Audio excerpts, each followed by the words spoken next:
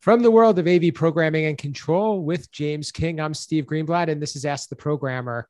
Hey, James, I'm glad to be back with you for another great show. Always be great to be with you, Steve, here. Enjoying what we're doing and looking forward to this topic. Sounds good to me. I believe that we were just recently on Higher Ed AV podcast with Joe Way. So it was actually a lot of fun, and we got to tell our story a bit. And I hope that our audience will check us out there. It could give you a little bit of context if you haven't been with us since the beginning, how we came about doing this. And thank you, Joe, for having us. And we can provide a little bit of good banter about programming. So check that out, and we'll provide a link to it in the show notes. Today, we're going to talk a little bit. We're kind of playing off of our recent episode. We're going to talk a little bit about how do you plan a programming project. So one of the challenges, I think, a lot of times is that programmers don't get included and usually have to be left trying to make everything work. And I'm sure that a lot of you out there are listening or nodding your head, and I'm glad. I hope that this is relatable. So what I think is a good thing for us to talk about is how can we change that? How do we get programmers more involved? How do we get them that proverbial seat at the table? And what's a good way to make everybody play nicely when it comes to making the job of delivering a successful outcome with programming more successful? So, James, I'll let you kind of jump in if you want to share some experiences. Obviously, your perspective in higher ed and as a in-house programmer may be a little bit different from mine as a third-party programmer, but this is what makes this conversation a lot of fun and very beneficial. Oh, I agree. Our different views allow us to see it fuller picture of what's going on for us programmers. But yeah, it's a hard topic, I think, of getting programmers to the table. I know I mentioned this before. It might have been on this podcast, might have been on the Higher Ed AV one with Joe, or might have been both. But I feel like we've always say AV is the last people to the table, and I feel programmers are the last people to the table for AV.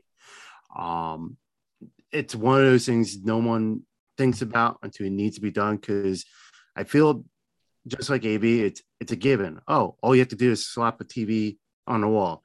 Oh, well, all you have to do is slap some code in, because people don't understand it. They don't understand all the back end, all the work that we need to do to make things work, and they don't know the full skills we can do. There's been a couple projects I've been to where I've heard the tech was talking to the user and saying, yeah, the equipment can do that, but I got to make sure the programmer can do that. Like, because they don't know. And I wonder how many like salespeople who go on calls are the same way. It's like, well, yeah, the equipment can do it, but can our programmer do it? That becomes a question that comes up, because you don't want to overpromise. You don't want to say, yeah, I can make the disco ball spin 1,000 RPMs, because the equipment might be able to do it, but can the programmer can actually spin it at 1,000 RPMs? Who knows? But having a programmer there working with the tech and the user can address any of these questions. Or the user might have a crazy option that they want, and then the programmer will be like, yeah, I can do that. Or no, we can't do that, where the tech may not know.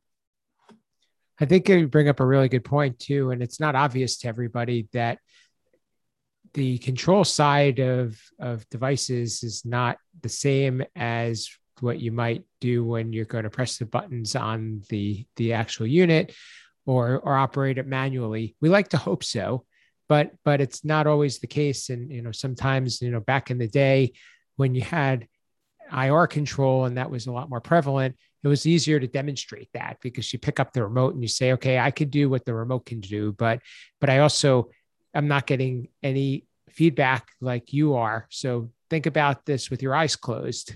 And when you're pressing a button, you don't know what's happened. When you get into some of the two-way control, that gives you a lot more tools at your disposal, only if the API provides that. And that's one of the concerns. And it's something that, as you mentioned, and I hate to pick on salespeople because they're the natural target, just like programmers are a natural target for why things don't work or are complicated. That we need to have more of that conversation. A salesperson that says that programming is the deciding factor needs to go to their programmer and say, hey, am I doing right here? Is this device going to work? And one way to do that is get a device and bench test it. Work with it before you actually have to put it into a project. Oh yeah, I'm all for that. I'm all for testing and demoing equipment and making sure that it works. Because this is a saying of Joe Way. I know we're name dropping him multiple times today, which is good. He really won't mind. No, he's definitely shy of the spotlight, but sometimes you got to drop his name, I guess. But he mentions especially in higher ed, we buy one, most likely we're buying 200 of them. So I don't want to spend the money for 200 devices if it's not going to do what I need it to do. So I got to be able to get a unit in, play with it, code it, and making sure that everything works well before I roll out 200 of them. Absolutely. I mean, that's a really, really good example, quite honestly. And it's for me, I think the idea, and we talked about this previously too, is using proven devices is going to get you more probability of proven outcomes. Not to say that you shouldn't use new devices, but do it with not with caution, but also with a little bit more care, so that you're actually taking the time and knowing that this is going to fit. And I think that's super critical. But as we mentioned in the previous episode, the whole idea of knowing how to design a system with control in mind, or asking a programmer what's going to make something easier. What can I do to reduce your effort, your time? What can I do to make this turn out better? How can we reduce the overall cost so we can either make the project more profitable or get it done quicker or be able to save money? I think programmers are an untapped resource for that, quite honestly. I agree, and kind of plays off of our earlier episode, the last week one, where why we cost so much money for programmer. But if our clients or users or even our salespeople are always throwing new equipment at us, that takes time to learn it. I agree with you. You can't get stagnant. You can't be sticking with the same stuff all the time, because you got to learn and grow. But you can't always throw that on projects. So if you want to keep costs down, keeping with the similar project equipment keeps your programming costs down. Without a doubt. We talked a little bit too about, how do you take programming and get it priced? And, so I think that's an interesting thing for us to delve into a little bit about. What are some things from, so you're can play the role of a client very easily. How can you scope programming? How can you be able to get pricing that is going to be a level playing field and has less open to interpretation? I think it might be a little hard on programming, but you really got to get down and define it. So as you mentioned, we're outcome based. So if you can define every piece of equipment and define what the outcome is, and that, okay, the user interface looks like this because this is our standard. Very big in higher education. Our standards layouts are unique, not unique, but spread across our 200 rooms or how many rooms we have. So given that layout and given that equipment list, there's little interpretation for programming. So if you send it out to 5 companies and you get wide range of prices, but you're getting like, as long as you're getting the same outcome and with the same user interface with your standard, it's apples to apples, because the coder, you're getting what you need. And if one programmer can do it with modules and configurator, and the other one has to do everything by line and brand new, that's where your different costs come in. So I want to pick on that a little bit, because I think you brought up a couple of good points there. I mean, one is, to what extent do you define, do you provide a button by button? I mean, how detailed do you come up with your description? But then the second is, what do you also specify the requirements? How do you want it written? Because doing something in configuration versus writing it in code versus using modules, those can be cost savings to the programmer and save them time, but it may not also sync up with what you're expecting. And that's yet another good topic for us to explore in the future, which is why this is such a great conversation. Definitely. It's like I said, I haven't been on the user side spec'ing programming requirements. I've been there when we spec equipment and design, and that we get very detailed on. So I figured, I'm assuming we can do the same with programming, but I don't know firsthand. But I do we're doing our classrooms. We're saying what model projector we want. And I'm telling you what model control processor I want and what keypad I want and how it's wired up. To a point, like I'm, instead of using HMI, it might be HDBaseT. That, but I'm not, like we said, we spec all that equipment in. So if let's say, for example, I'm getting a Samsung TV, and I spec this model Samsung TV, and bidder 1 goes to Best Buy and buys it, and bidder 2 gets it from a supplier, and bidder 3 builds his own. As long as there's Samsung model TV, it's apples to apples. I don't care where you get it. It's the same model.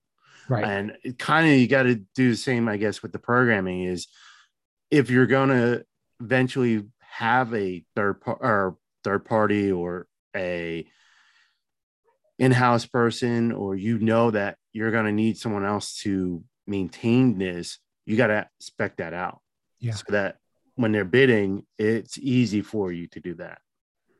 I would agree with that, because I think that's where a lot of the variables come in, and it's hard, because so one of the things that I can share from an experience standpoint is that when we are presented with a bid, and many times that comes from a consultant, sometimes it comes from an end user, and programming is left to be open to interpretation, your numbers are going to be all over the place. And unless you understand what is expected of you, either you're going to go in and try to price it aggressively and say, okay, this is all that I'm doing, or you're going to try to read into it, and then that's going to inflate your effort. And that's where a lot of the discrepancies come in. It can be a very, very challenging, quite honestly. And from an outsider's view, that's always been the difficulty we've had. And kind of looping back around to, having the seat at the table. One of the things that I try to offer people is, hey, let's sit down and write that scope, write that that that programming description, so that when you do go and have it priced, at least you know that everybody's pricing it to the same requirements. That's a good way. Definitely a good way to do it. It's not something that's commonly done, but it could be. To me, that's I think the value. Writing the code, of course, takes talent, but it's understanding what needs to happen that I think is the where all the value comes in. Yeah, definitely. As well as the back end of troubleshooting and making it work. But we've talked about that quite a bit too. Yeah. I guess, as we wrap up, do you see in the future this changing a little bit? Do you have more of a sense that programmers should be looking at getting involved in doing some design, or do you like, well, what could help a programmer's situation, whether it's for higher ed or just in a role in general, to try to make make their influence more valuable to a project? I would probably say be a person of many hats. Learn designing. Programming is definitely good, but as we mentioned, we're a unique beast, and a lot of people don't understand what we do. So it's one of those things that like, oh, it shouldn't be that hard, because they don't understand it. They don't understand all the work we do there. So having things that make you stand out, where you say, I can program and I can do the UI as well and the UX, and I can install the equipment as well. Now you're making yourself more marketable, because instead of going to a integrator and saying, okay, you're going to install this equipment, and then we're going to go out to a third-party programming house and you're going to write the code for it, and then 6 months now we're going to go hire a full-time person to maintain all this, or can I go and hire this jack of all trade who can install, who can program it and design the system? I think that's where your value is. But then again, once you become a jack of all trades, you're a jack of nothing. So it's a little hard. But I definitely think the more marketable you are, the better you are. If you become a one-trick pony, you're going to be passed over quickly, I feel. Sure.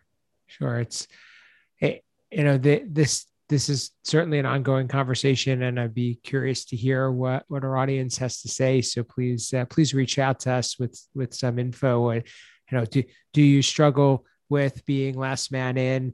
Can you relate to what we're saying there? I mean, we always say the programmer's the one that's left to turn the lights off, and what can we do about it? Because I think that this is something. It's nothing new. It's been going on for a long time, but it would be a good thing for this community to talk about a little bit more and see if we can bubble this up to get programmers to be both recognized and also their voices heard to help, because in the end, we're all trying to do a good job and we're all trying to make things work. So why overcomplicate things unnecessarily?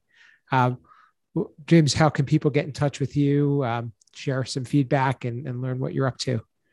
Well, easiest way to get a hold of me is on Twitter, AV_James King. You can find me on higheredav.com, writing the IT and AV column. HETMA, LinkedIn, I'm there a little bit, but not much. Or even hopefully some Sunday mornings, but AV and AM.